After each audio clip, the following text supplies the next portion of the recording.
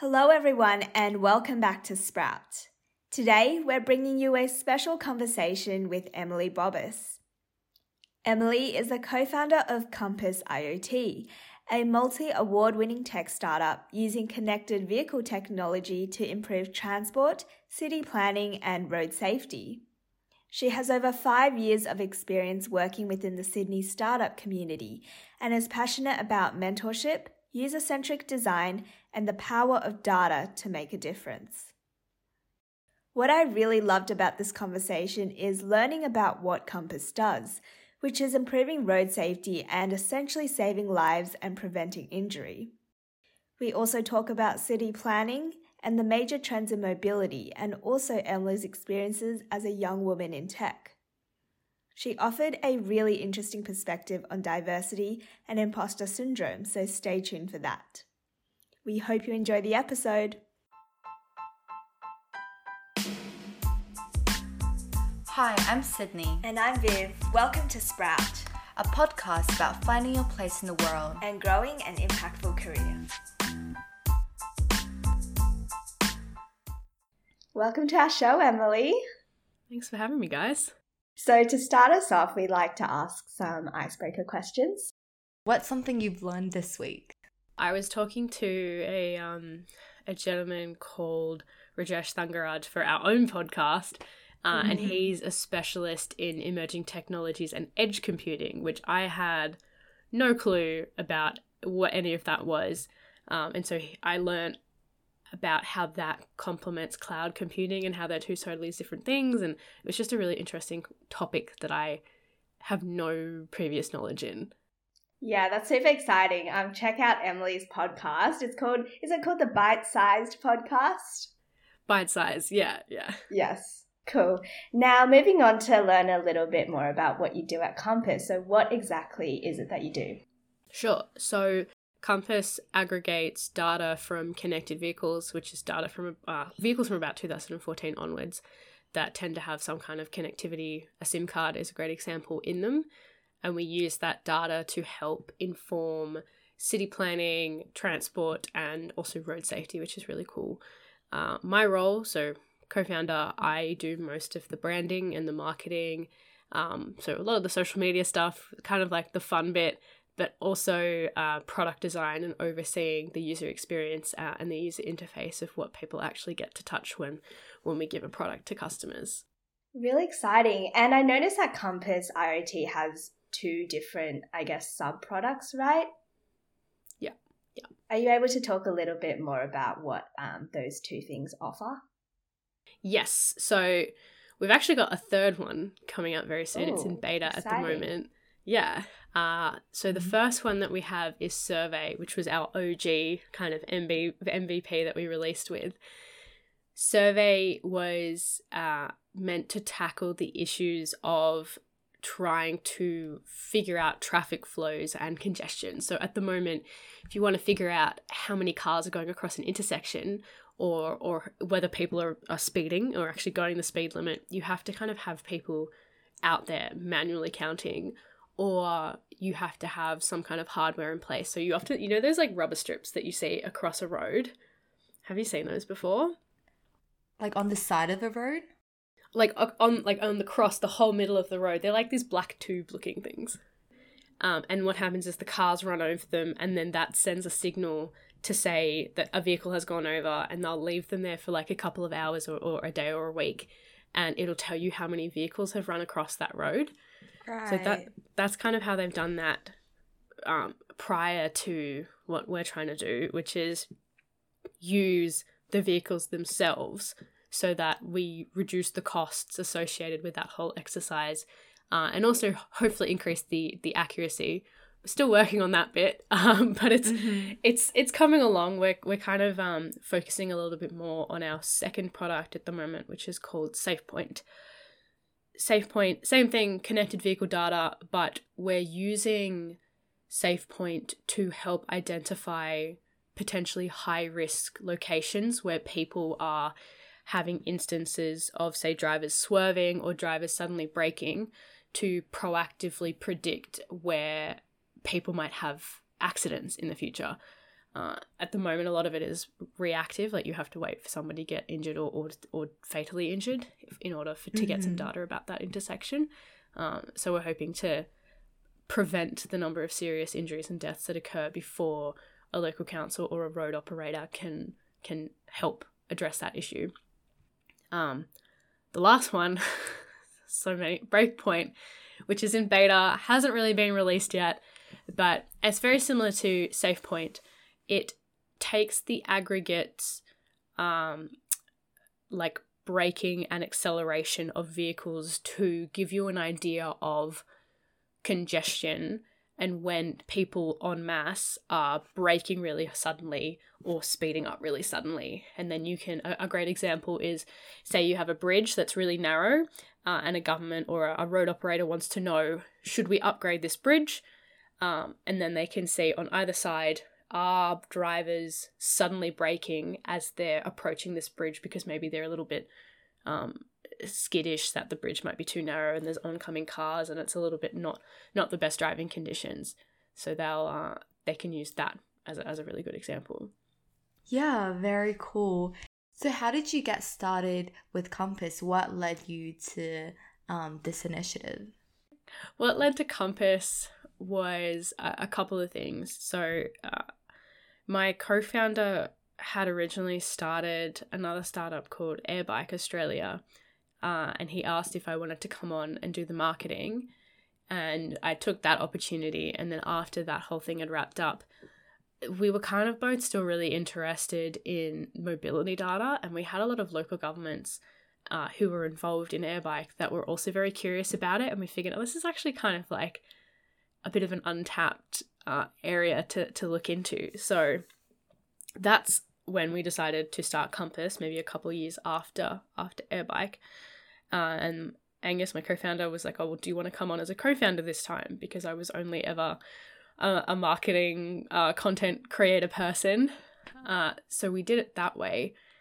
And I would like to say I immediately took up the role of co-founder, but I was very like my mom's an academic and my dad's a high school teacher. So I was always just posed to take a very traditional white collar career path. Like I did my bachelor's degree, I did a master's, I was very prepared to just like go through the graduate role positionings.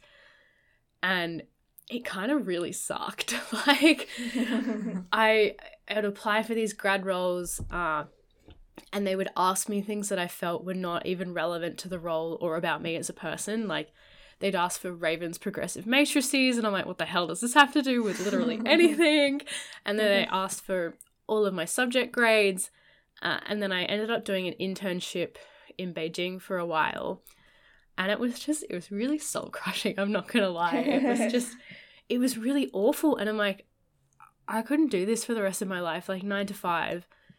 I would rather work more hours like I do now, but on something that I know I have a tangible impact and I can see the value that I'm having, than a traditional corporate job. And I think a lot of graduates as well get caught up in this idea of like, oh, it'd be so great to work for like this big consulting firm. And I'm sure some people really enjoy that, but it was just, yeah, I couldn't do it. After having one example, I was like, no, that's it. Startups, okay, like you can always go back to corporate. Corporate's always going to be there, but the startup opportunity may not be. Yeah, absolutely. And I really like what you said about how you can make a tangible impact, and especially for Compass, what you guys are doing is literally like saving lives. So that's super exciting.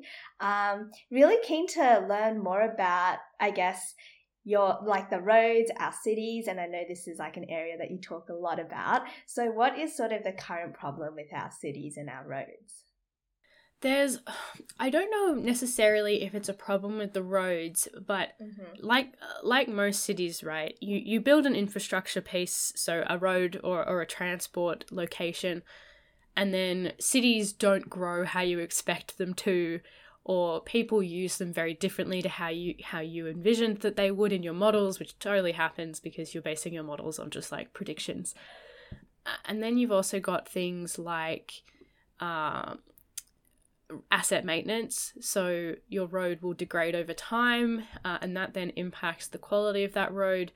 And that can then, it's like a catch-22 almost. So if you've got a road that you only ever built for, say, medium traffic in a local area, and then all of a sudden it becomes a thoroughfare for very heavy vehicles, then you've got that issue of the road was never built to cater for that amount of traffic. And so then that throws out the asset maintenance calculations. It can cause it to become unsafe. So city planners have such a hard job trying to figure out not only how a road is being used now, but also how a road or a piece of infrastructure is going to be used in the future based on just a couple of calculations, which seems really crazy. And having extra data, which is what we're trying to do, to try and help them make that process more streamlined and easier, and just a less painless or a painless process is what we're aiming to do, because it's very hard to predict how a road might end up, and then you've got infrastructure that gets built around it and it changes literally everything. Right. So to clarify, would you say your clients are city planners, so the governments of each state? Is that how you would describe it as? Yeah, so we describe ourselves as B2B, so business to business, but also B2G, so business to government. That can be anything from a state government, a local government, so council. Can also be private consultancies, so there are traffic consultants that will be asked to come in and then do those infrastructure projects on behalf of a government or a council. But also things like research institutions and insurance agencies who are interested in having more data available so that then they can help inform the future of city planning and sustainable infrastructure. I've never heard of the word B2G actually, so that's really interesting. When you're dealing with, I guess, really big customers like the government, and there's not many governments in Australia, like how do you try to get them on board? So, I mean, I can't take a lot of credit for that because my business partner Angus handles most of that, and he's very good at it. I think it comes back down to steps that a lot of startups miss right at the beginning, and that is making sure that your solution addresses a real problem, and then also communicating the value in terms or using aspects that are important to your customers. So a great example is, say, SafePoint. Most of the data for crashes at the moment, you rely on police reports. Police reports mean that you've had a serious injury or a fatal injury. At the moment, trends for roads can take about 2 to 3 years to actually develop. And the statistics in Australia are we have on average over 1,000 deaths and 35,000 injuries every single year.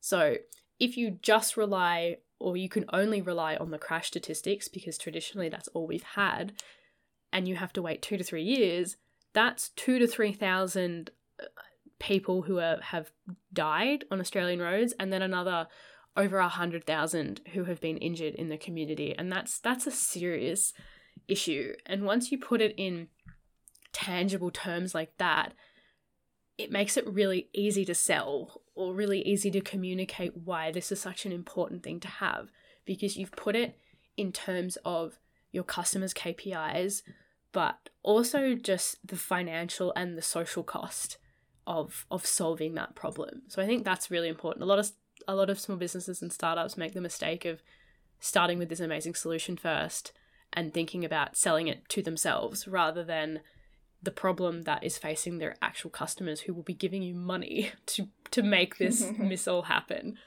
Yeah, so I guess you're solving such a big and important problem, they have to take up your solution. Yeah, you want to put it in value that you know that is relevant to them and important to them. And they have, the government's like every other organization. It has KPIs that it needs to hit.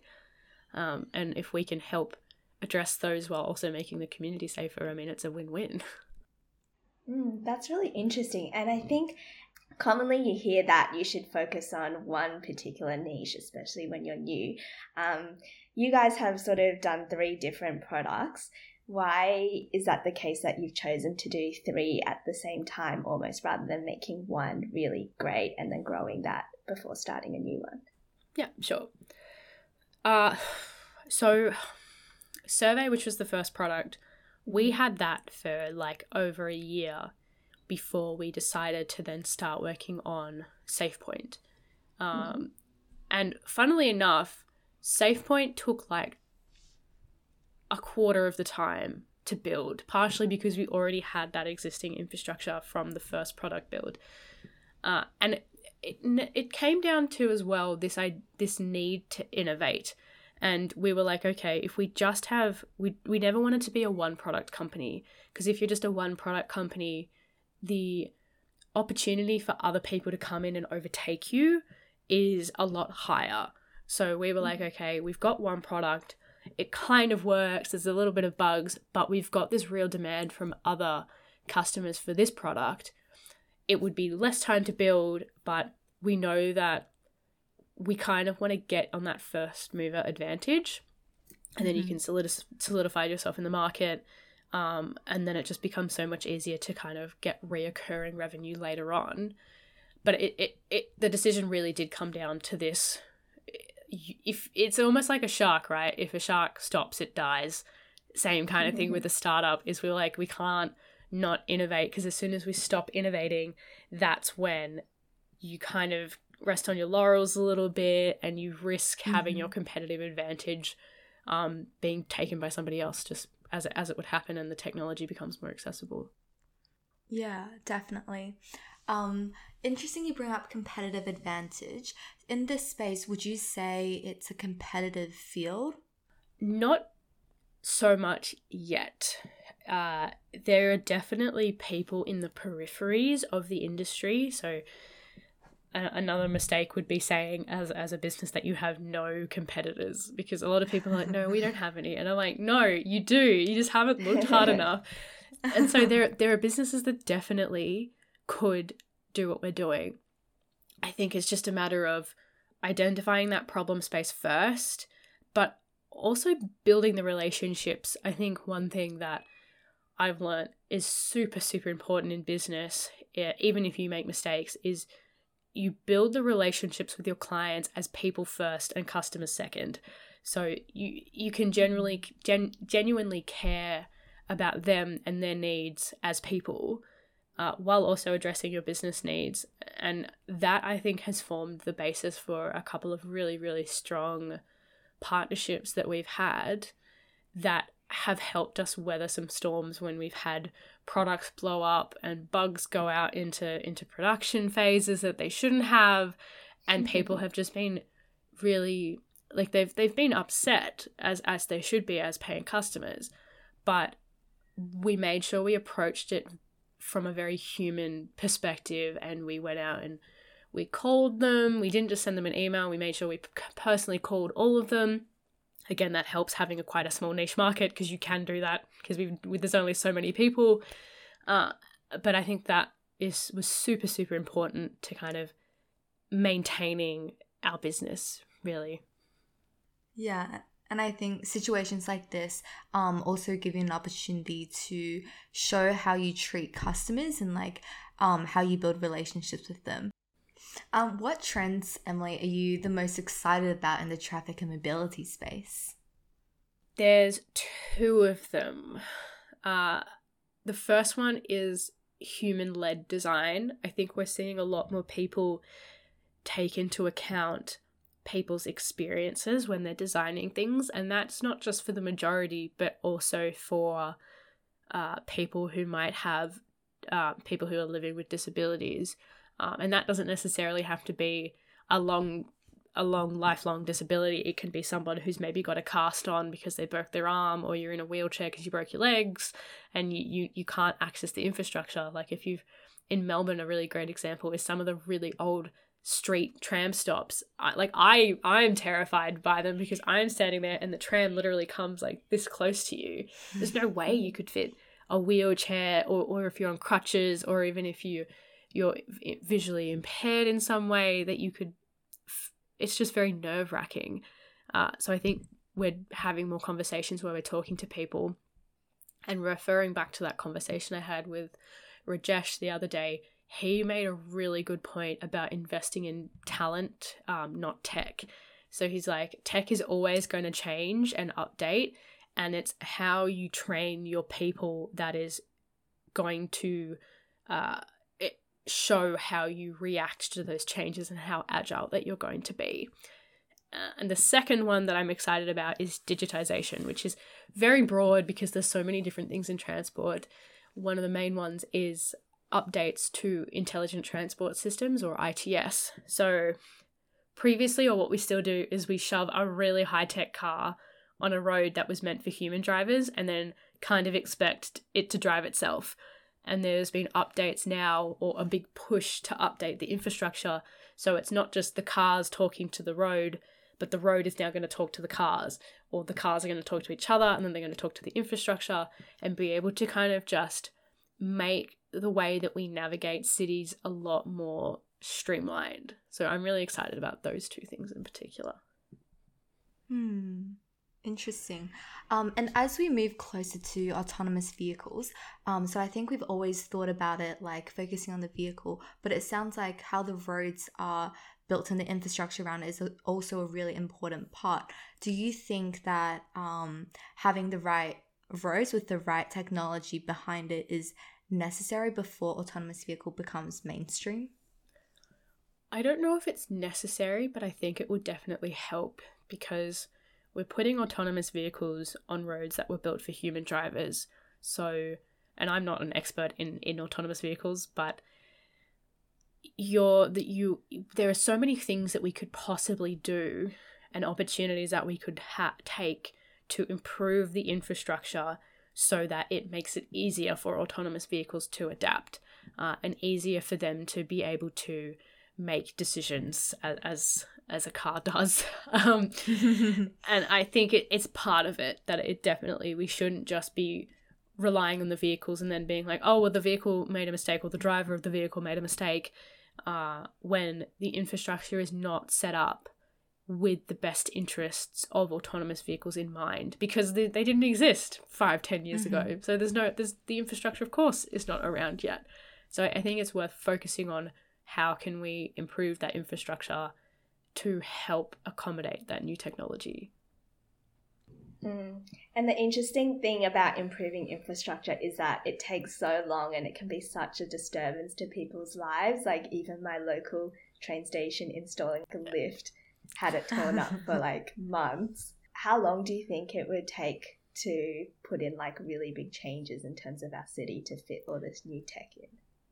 At least like 10-20 years, I would say, just because there's so many different things you can do, and it'll be incremental changes, and it's kind of okay, because you don't necessarily want these things to be rushed and then them kind of not be exactly what's needed. I would rather it take a little bit longer and be more thought out and planned. Probably good opportunity for this. I know they're redoing Macquarie Park in the next 25 years. They're building a new hub.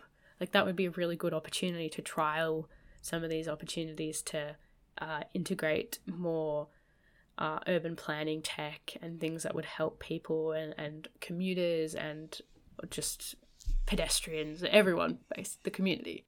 Yeah. One point that I'm really interested in hearing your perspective on, and I know you sort of talk about a little bit on your podcast, is the topic of women in tech, and particularly as a young woman in tech. Has there been anything that surprised you or interesting that's come up? I mean, there's always something. I would say that I'm kind of lucky personally, in a sense that it sounds like a bit of a tangent, but there's a point. Like, I have a very long standing in Taekwondo, so I've been doing Taekwondo for like a decade now, which is actually very terrifying because I feel very old. But and teaching as a little bit of that, and that's an area that is very much male dominated, and it also puts you in situations that you could potentially be very uncomfortable in. Like, you've got people with wooden knives who are lunging at you and people who are grabbing you and all of those kind of like very intimidating situations. And I think it's built this mindset of like addressing the unknown, but also consistency. And like, again, 10 years is a very long time, and there are times where it's like not the best, and I'm like, oh man, do I really have to get up and go to training? That I think has really helped with the mindset, which I think is very important. I've noticed it's people think that to be an entrepreneur you have to be an amazing person who's like a unicorn in yourself, and I'd never imagined myself as an entrepreneur, because I was like, no, that's just not. People who are me do not do entrepreneurship or are entrepreneurs. It's just, I never saw examples of myself.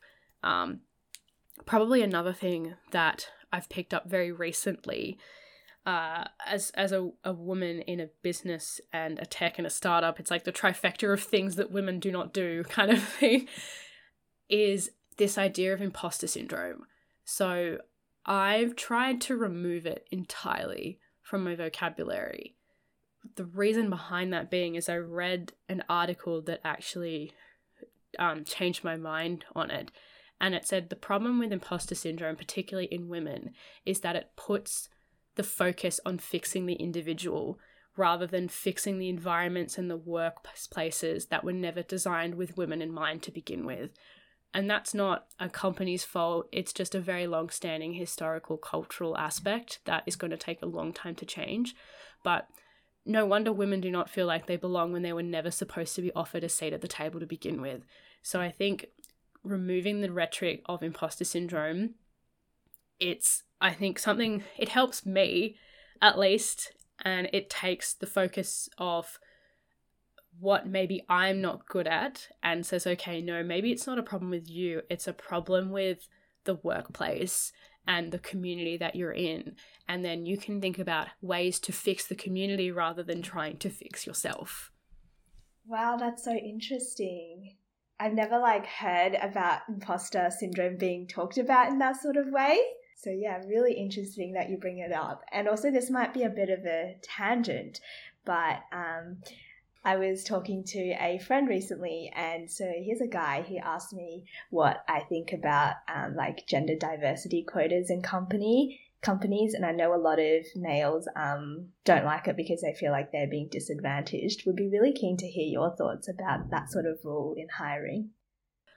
It's really tricky because I feel like there should be obviously equality in hiring, but I think it's also a bit of a systemic issue, and in the way that we talk to people about particular things, like in high school, it starts back there, or even in primary school, the way that we talk to children about unconscious bias it's there, and we just sometimes don't recognize it, and we need to kind of really address it. There was a really great example. There's a book I read called Invisible Women, by Caroline Perez. Super great book. I recommend it to almost every single person I talk to when this topic comes up, about why not only just quotas, but getting diverse representation is so important. So I'm pretty sure that most of us as women have all known or have done something personally to avoid a potentially dangerous situation. So like I said, I've got 10 years of Taekwondo experience under my belt, and I still hate walking home at night. I carry my keys between my fingers, or I take my headphones out, or I call my partner, because I know that even though if something ever happened, it would be me that the person would have to worry about, they're less likely to do something if my 6-foot-tall boyfriend is there with a really deep voice, that kind of stuff. And Caroline Perez actually puts it in a economic and a financial cost. So the whole way that our cities are designed is going to be reliant on having people in power that can provide diverse opinions. Men don't have to think about something like maternity parking, because a man is never really, ever going to be 9 months pregnant. We're missing that subset of experiences if we exclude a gender in particular. And even that's to do with the distance between a building and transport infrastructure. It's the whole way that our cities are built is mainly designed on data that's taken from men. Even voice recognition in your phone is trained to be predominantly on male voices. A lot of science experiments use male rats. It's prolific.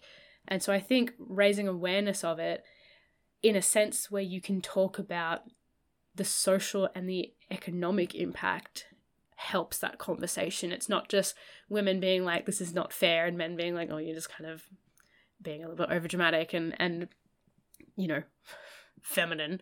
It has actual impacts for the economy, and there is, I can't remember the exact statistic, but there is a statistic that's saying that companies that have women on the board are more likely to be a certain percent more profitable. So there's actual tangible impacts, and I think we need to talk about those as well in that conversation. That is so well said. And I think so often we don't think about the way data can skew everything that is built off that data. So that's a really, really good point. And I think it goes back to what you were saying earlier about human-centered design. So including all the different diverse experiences when designing for things. Yeah. I also think we need to have both genders on side, right? I'm almost challenging that question of asking women what more can women do to support other women when we need to be asking all genders and everybody what can they be doing also to support women or just gender and equality access in general. It's not just a question that women have to answer, because women are doing a lot that they can, but we need everybody involved. It's not going to work if you've just got one section of the population that's working on it. Yeah, definitely. Really well said. So over your experience working in different things, Emily, or just different experiences in general, what has been your biggest sprout or growth moment? Ooh, I think there's probably two main ones. I think when I did the University of Sydney Startup Innovation Prize and I won that, because that's like $10,000, or it was last year, it was $10,000.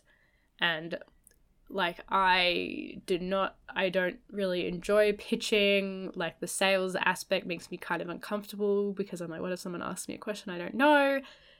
And I think it was just very validating personally to be like, I can now actually measure my contribution to the company in the form of a $10,000 deposit into our bank account. Yeah. So I think it was having that tangible value, or the value realized in a tangible amount of something. In this case, it just happened to be money.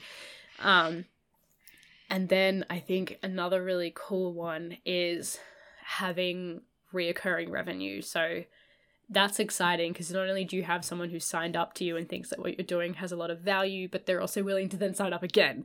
And that's, I think, really, it's two of the things that I thought I would never do. If you'd asked me 5-10 years ago and you were like, oh, do you want to do a business? I'm like, no, first of all, I don't know how to pitch and I don't like pitching, and people who enter those competitions are very special people and I'm not a very special person. And here we are. And I'm like, that's kind of cool. And I guess it just shows you might as well go for it. There's so many opportunities where people either have the same thoughts as you and so they don't apply. I once got a scholarship because only 4 people applied and I just happened to apply, and you get it by default. It's those kind of situations. It's you never know what's going to happen. And again, it sounds really, really cliche, but you miss 100% of the opportunities that you don't take anyway, so you might as well try, and if it happens to work out, then it's kind of cool. Awesome. Yeah, that's one of my favourite quotes. Cool. Well, thanks so much for coming on our show, Emily. No worries. Thanks for having me, guys. Thanks, Emily. Thank you for listening. Please subscribe wherever you get your podcast. And follow us on Instagram or LinkedIn at The Sproutcast.